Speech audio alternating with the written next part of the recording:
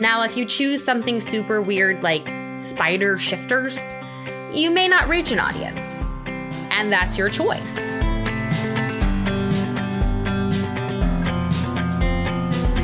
Welcome to A Book and a Dream with Megan O'Russell, an author's adventure in writing, reading, and being an epic fangirl. Hello, my name is Megan O'Russell, and welcome to episode 27 of A Book and a Dream. Now, I think we all enjoy it when someone says something nice about us, about our work, our art, us as a person.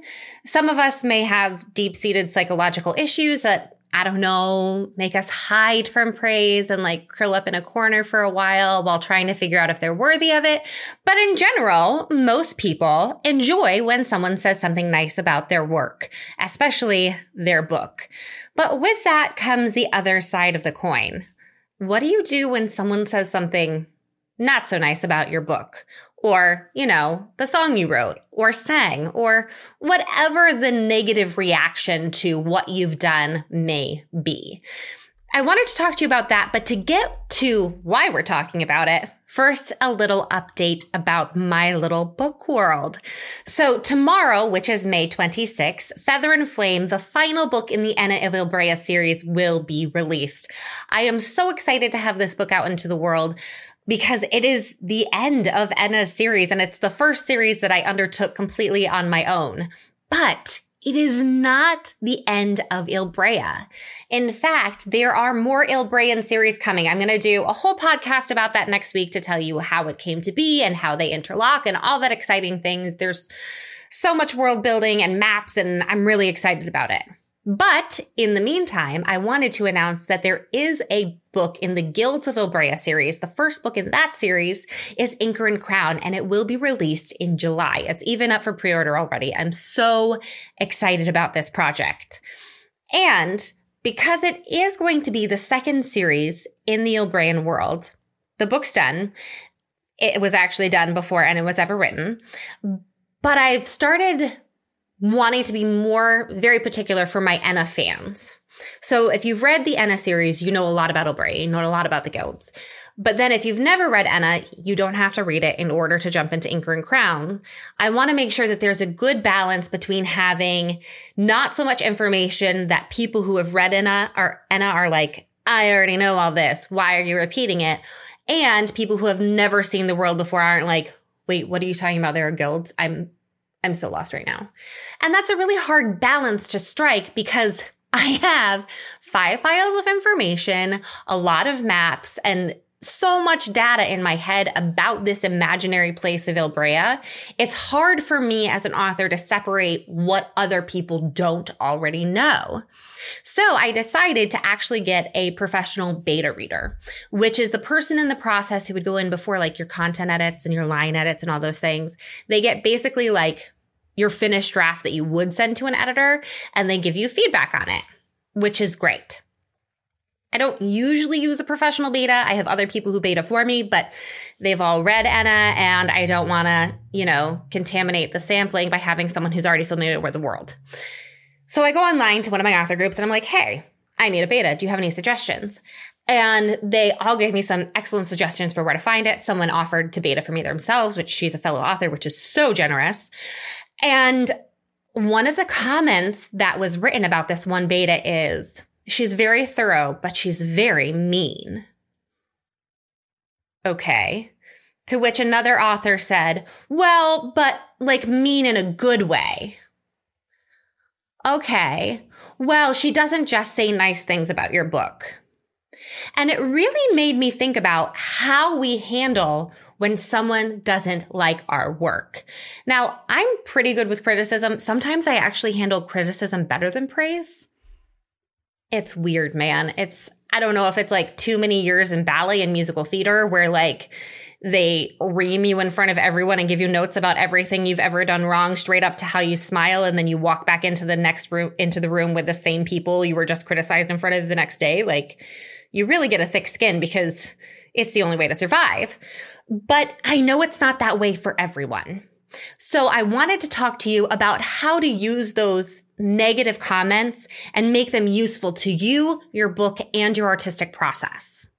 So negative feedback can help you fix problems within your manuscript. For example, I have some lovely readers who get the final drafts of my books, and these ladies, they have an eagle eye. They will find a missing letter, a missing punctuation. They're amazing.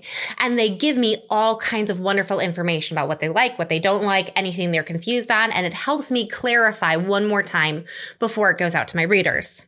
So one of my lovely review copy readers emailed back and she was like, I don't know. It kind of feels like it's not the end of Feather and Flame. And it was said in like a very brisk way. Like she was not being mean, but she even apologized and was like, sorry, I'm in a hurry. I hope I don't offend you. And she didn't.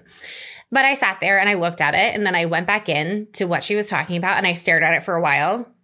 May have had a glass of wine. And then I went in and I added 3 lines to the final chapter of Feather and Flame. And it made it so much stronger because in my head, because Anna lives in my head, I know exactly where she's at all times, but it just needed a tiny little bit of clarification to make it stronger for the reader.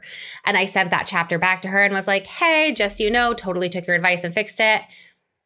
She loved it. It's so much better. But if she hadn't said, oh, I kind of feel like I wouldn't have had that information. So when someone gives you something like that about your manuscript or whatever, just look at it. Take a second, take a step back, and see if whatever they're saying could make your project stronger.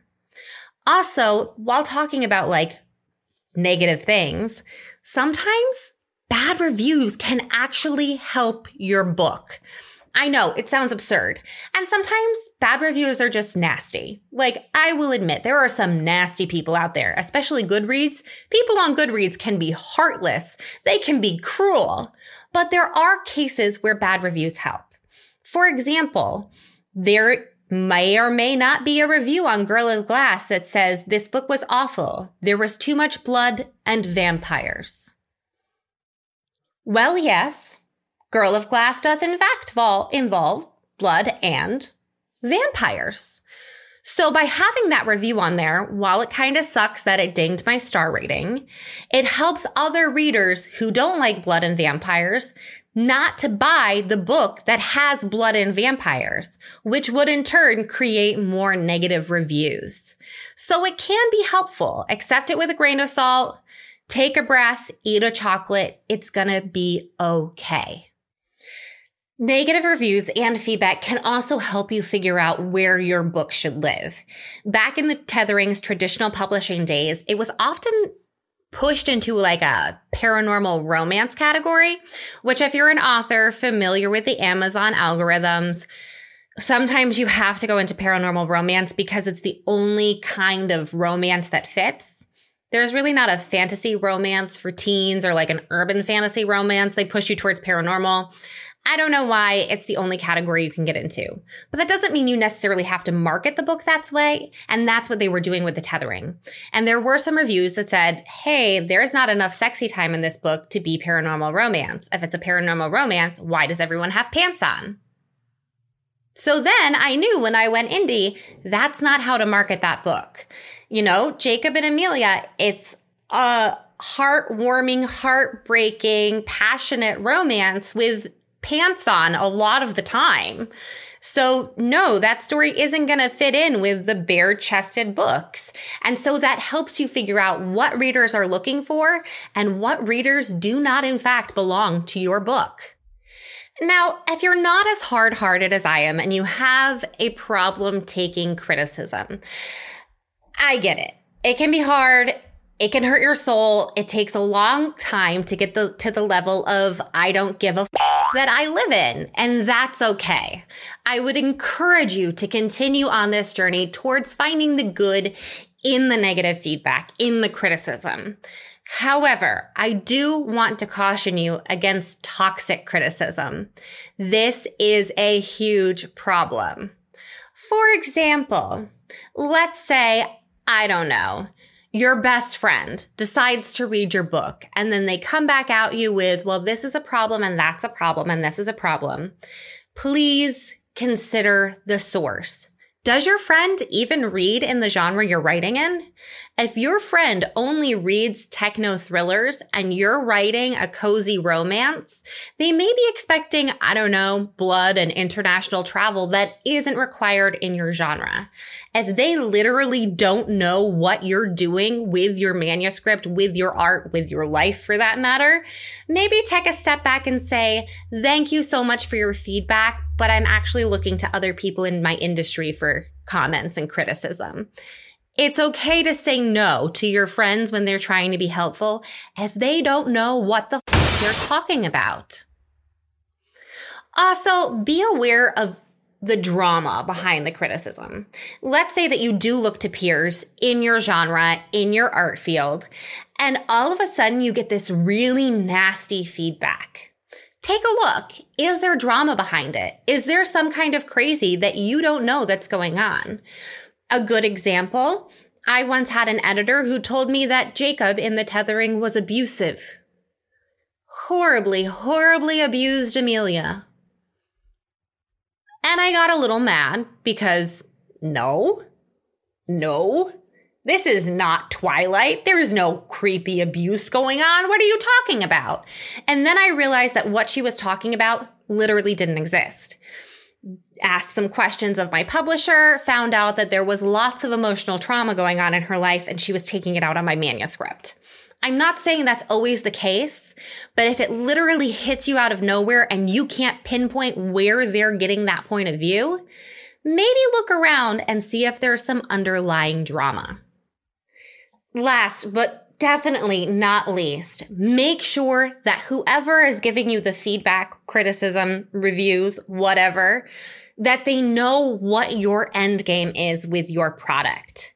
If they don't know where you're aiming, this is a little bit less for people who have bought your book, because if they read your blurb, it should be telling them where you're aiming, but that's a different thing. Honesty and blurbs is like a different podcast. I'll do it down the line. Don't worry. But make sure they know what you're trying to do with your book, especially beta readers, editors, all those people. Or, maybe it's people telling you what to do with your life and they don't know that you just want to live on a cruise ship and be an international travel and perform for all your days. And, they're trying to push you to move into a farmhouse. Whatever it is, make sure the people you're taking advice from know what your end game is. Not every fantasy book is trying to be Harry Potter. Not every dancer wants to be a ballet dancer. Not every person wants to have millions of dollars. There is lots of advice out there for people who want those very streamlined paths. If that's not where you're going, then you just kind of have to shake off whatever criticism is trying to push you that direction and retarget. What is your goal with your manuscript? What genre are you trying to fit in? What readers are you trying to reach? Now, if you choose something super weird like spider shifters, you may not reach an audience. And that's your choice. You can decide to write a weird book that may never sell because it's what makes you happy. Know that that's your choice and that you're probably not going to get big numbers.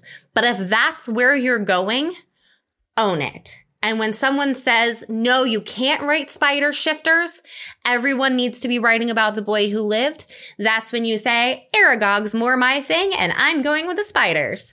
That's fine. You do you.